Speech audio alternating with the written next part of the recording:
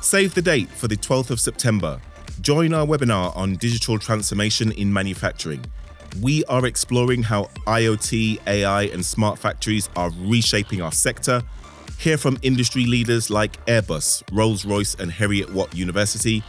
This is a must-attend for professionals and decision-makers in manufacturing. So register now at resources.red-fern.co.uk/webinar. That's resources.red-fern.co.uk/webinar. The link is also in the description.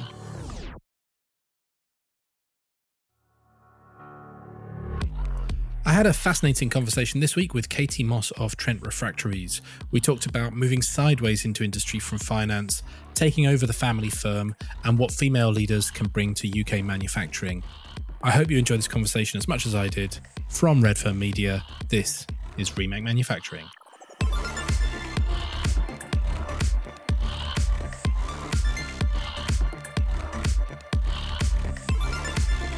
My guest this week is Katie Moss, Managing Director at Trent Refractories. The firm has been run by her family since 1989, supplying bespoke refractory products and solutions to the UK and global markets. So Katie Moss, welcome to the show. Hi, thanks very much for having me. Now, you're a rare example of a woman leading a UK manufacturing firm and winning awards for your efforts, but it wasn't easy getting to this point, so it'd be great to hear how you negotiated the obstacles and the pitfalls on your journey. But before we get into all that, could you paint a picture of your firm, Trent Refractories? Tell us what you make, the scale of the operation, where you are, all the details. Sure. So we make a product, or we make refractory products, and not many people really know what they are. Sort of a hidden industry, if you like, but highly essential to our day-to-day lives. So essentially, it's high-temperature ceramic products, and those products go into anything that sees heat. So predominantly, we supply into the steel industry and foundries, incineration, cement, kilns, anything like that sort of sees temperatures upwards of 1,000 degrees. And we've got a factory based in Scunthorpe in North Lincolnshire, about 35,000 square feet. And we employ about 18 staff at the moment. So not many staff, but we for what we achieve from that is quite remarkable. Making an essential product really is the secret ingredient in so many things that we take for granted. Definitely. And though the company is a family business, you didn't step into it immediately. It took you a while to come round and join the company. Can you tell us about your first experience on the shop floor and how your career plans changed over time? Yes. So probably around the time I was 16, 17 years old, I went to college to forward my education. And as part of that, my father agreed that I could work for the family business for 1 or 2 days a week. So my father, being the man he was, put me straight in onto the shop floor and into the laboratory, grading different aggregates, quality testing, and then also manufacturing some of the products that none of the other team wanted to manufacture. So so I got the dirty jobs, if you like. I was training at that point to be in more of a finance role in my career, because that's how I saw my future being. I was cajoled into banking because my mother and father said that would be a good career to have. So started out as a management trainee for HSBC Bank, and then went on into school business management. So I didn't really, apart from that sort of year whilst I was at college, I didn't really have any more to do with the family business. I think my father felt that perhaps it wasn't the way for his daughters to do such a job. And what brought you back then? Not by choice. So I was quite happy in my career in school business management. I'd had a job created for me, which was very exciting. And unfortunately, my father took ill and was trying to secure a sale for the business. And within a few months of him taking poorly, we found out that he had a limited lifespan. So there was this push to sell the business. Now, I was the executor in my dad's will, so when the awful day passed and my dad passed away, I had to sort of pick up the reins and try and understand the business to secure a sale.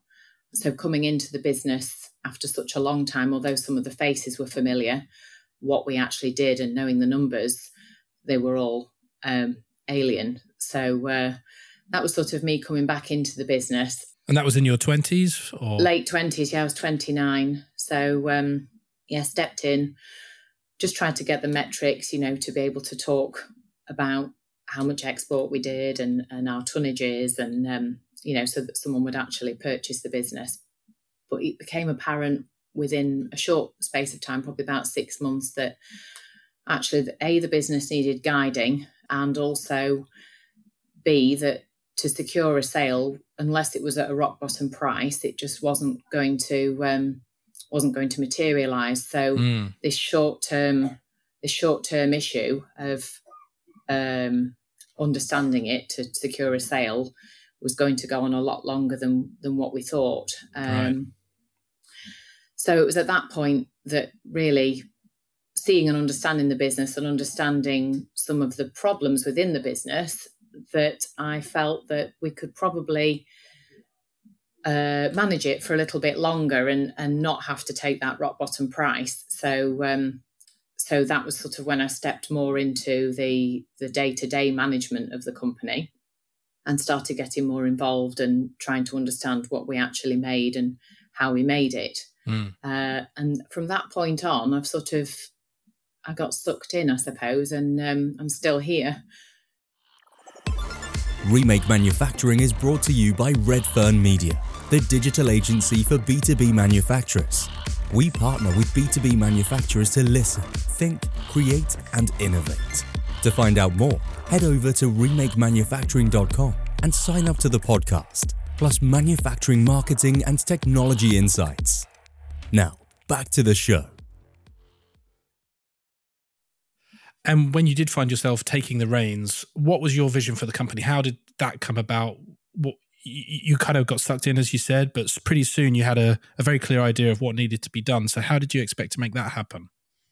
So in terms of a vision for the company, my true vision didn't sort of materialise till a couple of years later, but I could very much see early doors that a lot of changes, simple changes, could be made to make the company run and function better than it was doing.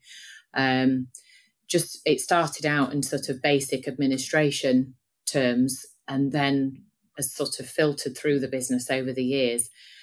What was really interesting was coming into the industry from a different background, sort of from banking and finance. I think from that side, you get to see lots of other businesses and see how they operate. But then, and also from a big corporate, coming to a small business, a small family business is run entirely differently to say a big corporate and how the structure of that works. But there are things that are good about those bigger businesses, the processes that streamline things and stop you from making the same mistakes over and over again, that needed to be brought into this business in order to make it successful.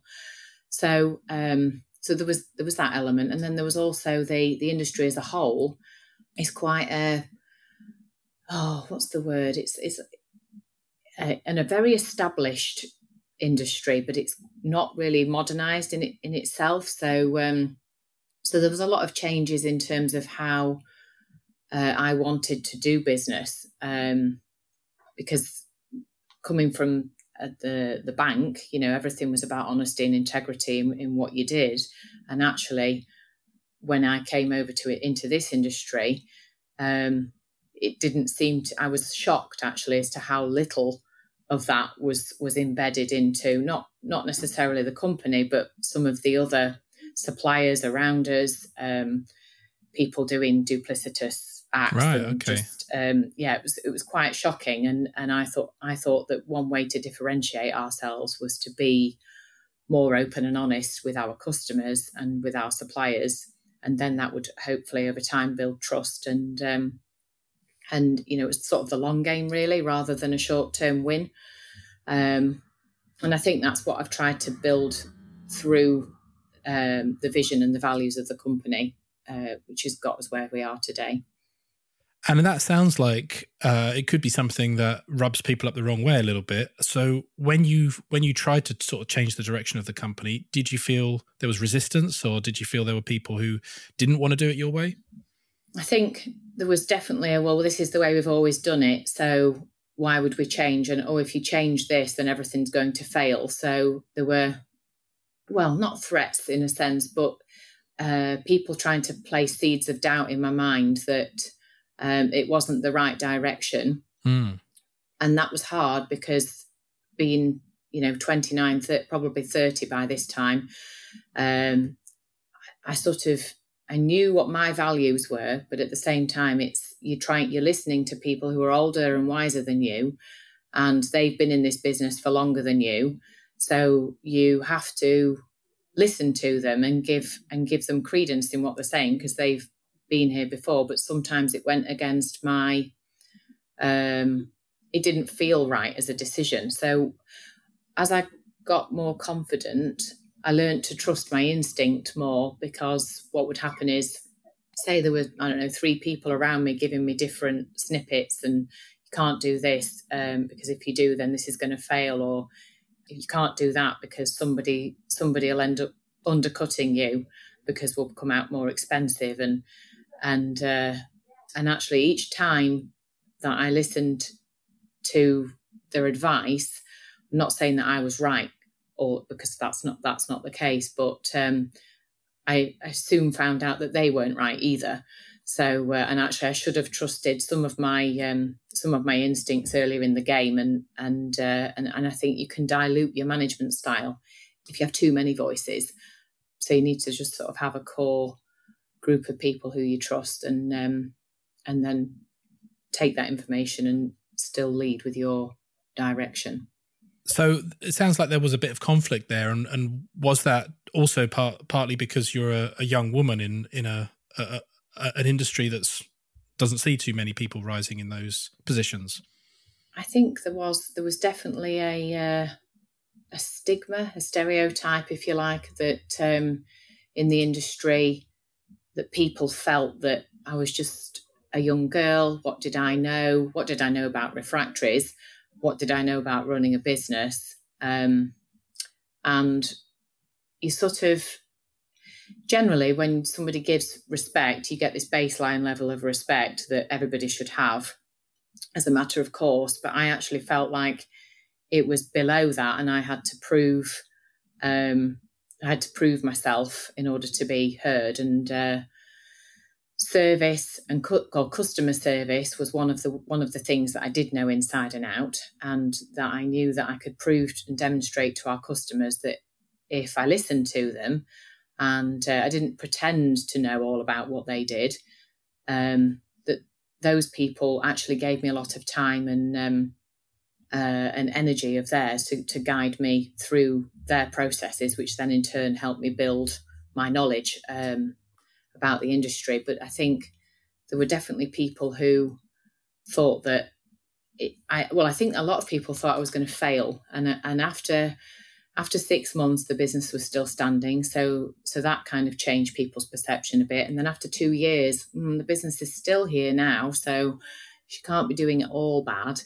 And then now, sort of, well, probably 5-6 years later, things really started to change, because, well, how do you can't just play at it and keep something alive for 5 or 6 years. You must have got control now. And I think that was big shift change, not only within the people who were around the company, but also the industry as a whole, and how the industry saw me. So it sounds like it's been a bit of an uphill slog at times, but where you are now, you feel like you have got that baseline, at least, of respect, if not more so, and you're happy where you are now? I do feel like I'm respected now, yes. Less and less people underestimate me now than what they used to. So, yeah, it's interesting. And across those difficult years, did you ever feel like, oh, this is too much, you've got to give up and maybe go back to finance? I think there's been some dark days where you think, is it all worth it? And I could have had a job where I didn't have to work school holidays. I was listened to and respected, and I could have risen through the ranks through sort of the public sector, I suppose. And I think I was well on my way to doing that, and I enjoyed that. But there's something really, the thing that keeps me going is knowing that I bring something not only to Scunthorpe, because Scunthorpe is a town that struggles generally, and it's important to have a business like Trent in the area because it brings the standards up, but also you're keeping the expertise of what we do, and that niche,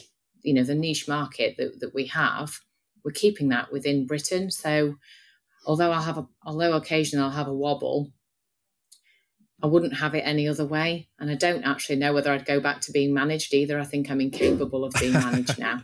So my husband would give you some quips of his pet names for me, but they're not for sharing on here.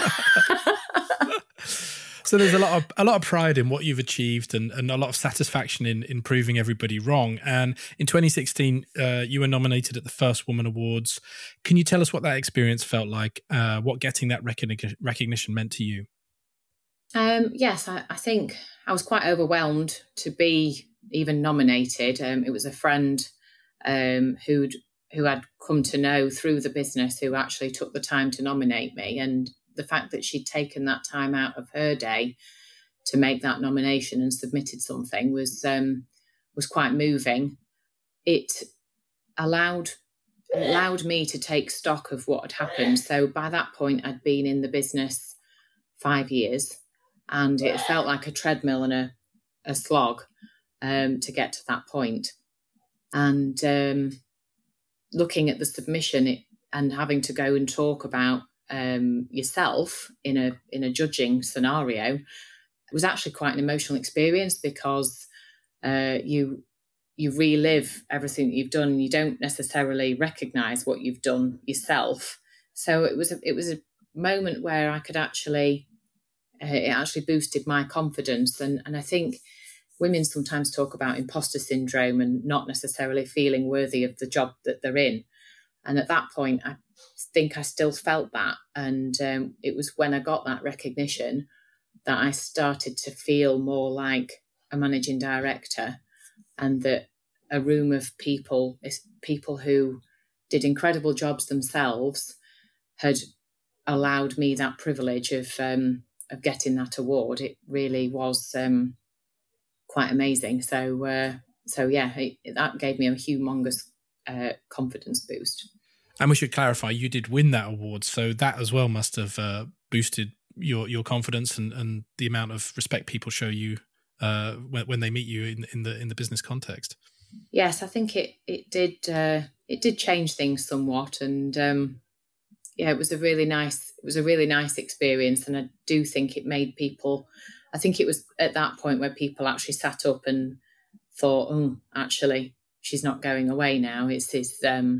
She's here to stay, and maybe she's going to change things for the future." So I don't know. We'll see. And then along the way, did you have much help? You mentioned people who maybe resisted what you were trying to do, but was there anyone who was there to help guide you in a really positive way?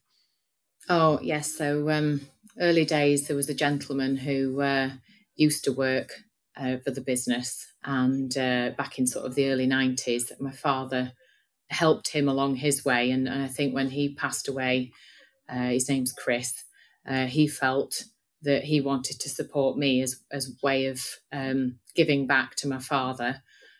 I don't think he quite really knew what he was about to bite off and chew because he's still part of my life now. But in terms of the guiding me through the dark times, if you like, and helping me realise that my gut wasn't incorrect, he would sort of guide me and mentor me along that journey. And he also taught me quite a lot about refractories as well, and in a way that I could understand.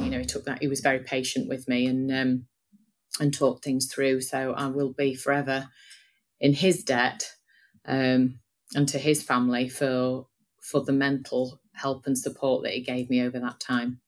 And then how important is it for you to help mentor other people in turn? Oh, absolutely. It's if you can help another person, will not only come into this industry and enjoy it, we want to bolster the UK offering in terms of the skills that we've got, and bringing people on and mentoring them. It's such a valuable thing. So this last year, we've managed to take on 2 apprentices. We've got Eustace in our laboratory, who's our lab technician, and Dana, who's our sort of quality and process engineer. And we've put them on like a 5-year apprenticeship, working with our technical director and trying to really capture their interest in refractories, because, a lot of countries like China and India, they're doing a lot in those sectors, and the UK, that market's dwindled somewhat. So we need to put extra effort into retaining these skills and keeping it here. Absolutely. And maybe you can tell us a little bit then about the context of your sector. What's it like? How's it modernized over the years? Is it forward looking, or, you sort of hinted earlier that maybe it was a bit of an established, stuck in its ways. I mean, people like you shaking it up, and maybe others. What's the situation now? I've found it particularly difficult in terms of trying to modernize the business. So I think other industries, there's if we look at civil concrete, for example, civil concrete is not dissimilar in process to what we do, but there's a lot of robots and different equipment that's available for that industry, that's readily available, and people to help and support it. But refractories, although it's a similar process, you can't just sort of pick it up and put it into refractories and everything works. Because the industry's dwindled and it was quite an old established industry, there's been less investment put into refractories in the UK, I think, as a result, because there's been this sort of fight for survival. I think from the late 80s in the Rotherham and Sheffield area, there was 300 different refractory companies. And I think now there's about 4. Right. So, to have survived through that, it's almost like a race to the bottom. But in that race, people haven't then put back into the companies and made and modernized the processes.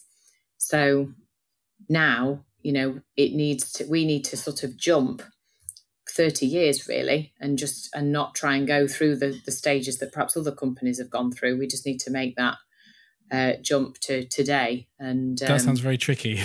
Yes, it is. And you can imagine, so we're sort of having to go back to basics to then understand all the basics to then be able to make the jump. And it's been quite time consuming doing that. But we've got some new plant on order that's part of this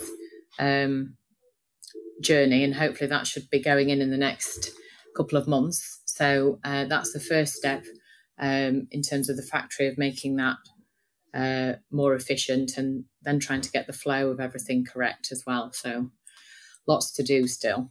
Lots to do. So you're looking forward, and I wondered what you think would be a good way for the industry to change to allow better access to women.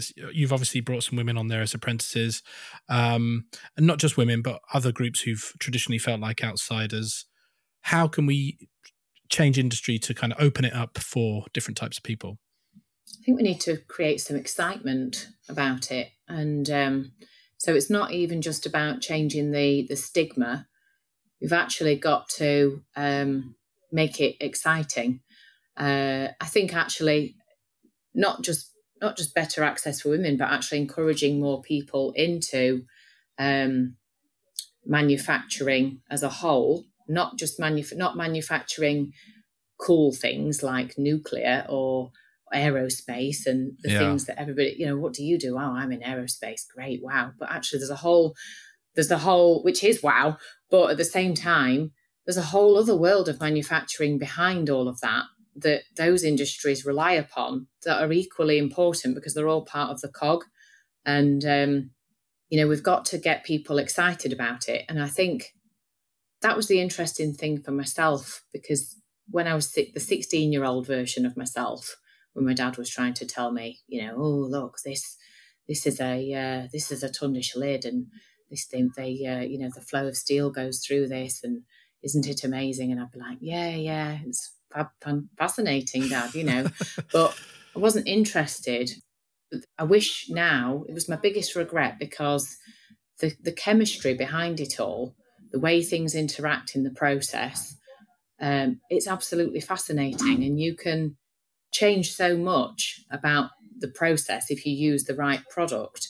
So it's how you get people excited about that, and how women or men, can also get excited about what we do, that would give them job satisfaction. And it's changing the traditional roles of what we're conditioned to going into career-wise. And I think schools have got to be the way to do this. So, I mean, in a few weeks' time, my daughter's primary school, they want me to do a presentation on what I do. And, like, not bringing mum to school day, but, it's how I've sat and thought about, well, how do I get a group of 7, 8, 9, 10-year-olds to be excited about what we do? And it's very tricky, but at the same time, if you look at a steel furnace, if anybody ever gets to Google the electric arc furnace melting of steel, watch a video of that, because it's like a volcano erupting on screen. It's absolutely incredible, the sounds and the smells and the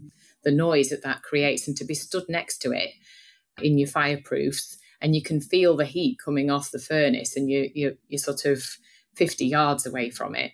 It's absolutely incredible. And then you really understand how important what we do is, because between that molten steel and me and my fire suit is a layer of refractory. And if it's not doing its job properly, people aren't going to be able to do the jobs, because they'll have been melted essentially. And it's very, very important. So it's just how we capture them. I think if you tell the story like that, I'm excited by it. It sounds spectacular and dangerous and exciting all at once. I'm sure the kids will love it as well. And you were telling me before that there's also an artistic tribute of you on the bonnet of a Porsche, thanks to your daughter at school. Can you tell us about that?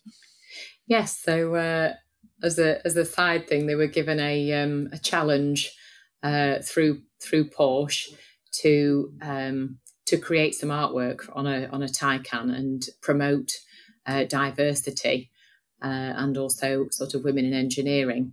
So her and a group of other year 11s, 12s and 13s at the school had to design different elements and then collaborate it together to create this car. And we went to the sort of the grand unveiling of the vehicle. And there's like different images on there. And she wanted to depict me, which is really nice.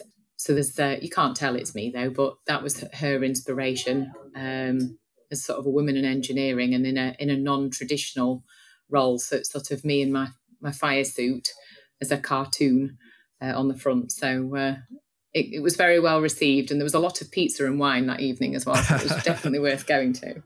Oh, lovely. And then finally, just to pull back and look generally at your part of the industry, it's been a difficult few years, not just COVID and Brexit, but also British Steel going into liquidation in 2019. So what do you expect over the next few years, and what can be done to keep things on track?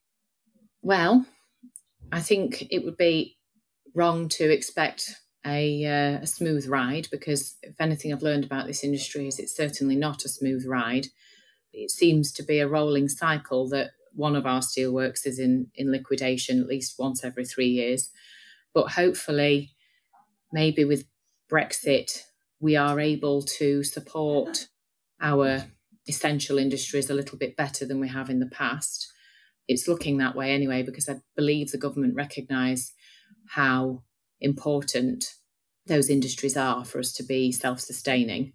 I mean, British Steel, for example, makes the best rail in the world, and we make the best rail in the world in the UK, and we should be proud of that, and that should not be allowed to go anywhere else, because we are known for it, and we should be proud of it and protect that.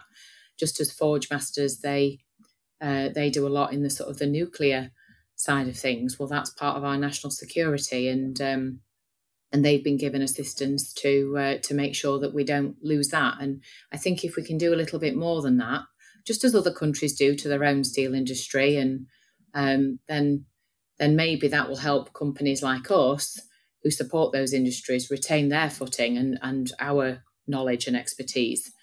Because I think if we don't have that mass, that volume of industry, we're just going to lose all of our skills. And then what do we have? It's can't just be all on service. So, yeah. Plenty to do. Plenty to do. Well, we'll end the show the same way we do every week by me asking the guests to tell us the one invention that if it was never manufactured, your life would be unbearable. So, Katie, what could you not live without? It's one of those where it sounds probably worse than it is, and it has been invented, but then they've uninvented it.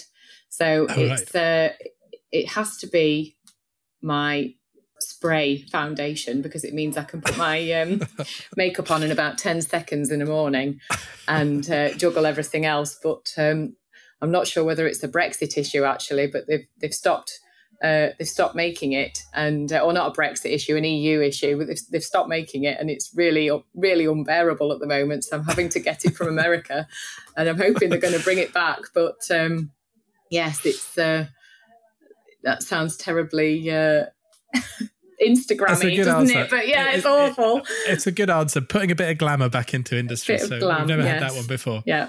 Well, all it leaves me to do is say thanks to today's guest, Katie Moss. No, thank you very much for having me. Great chat. So subscribe to this podcast in all the usual places: Apple Podcasts, Spotify, Amazon and Google Music. Thanks for listening to this edition of Remake Manufacturing. I'm your host, Stuart Black. See you next time.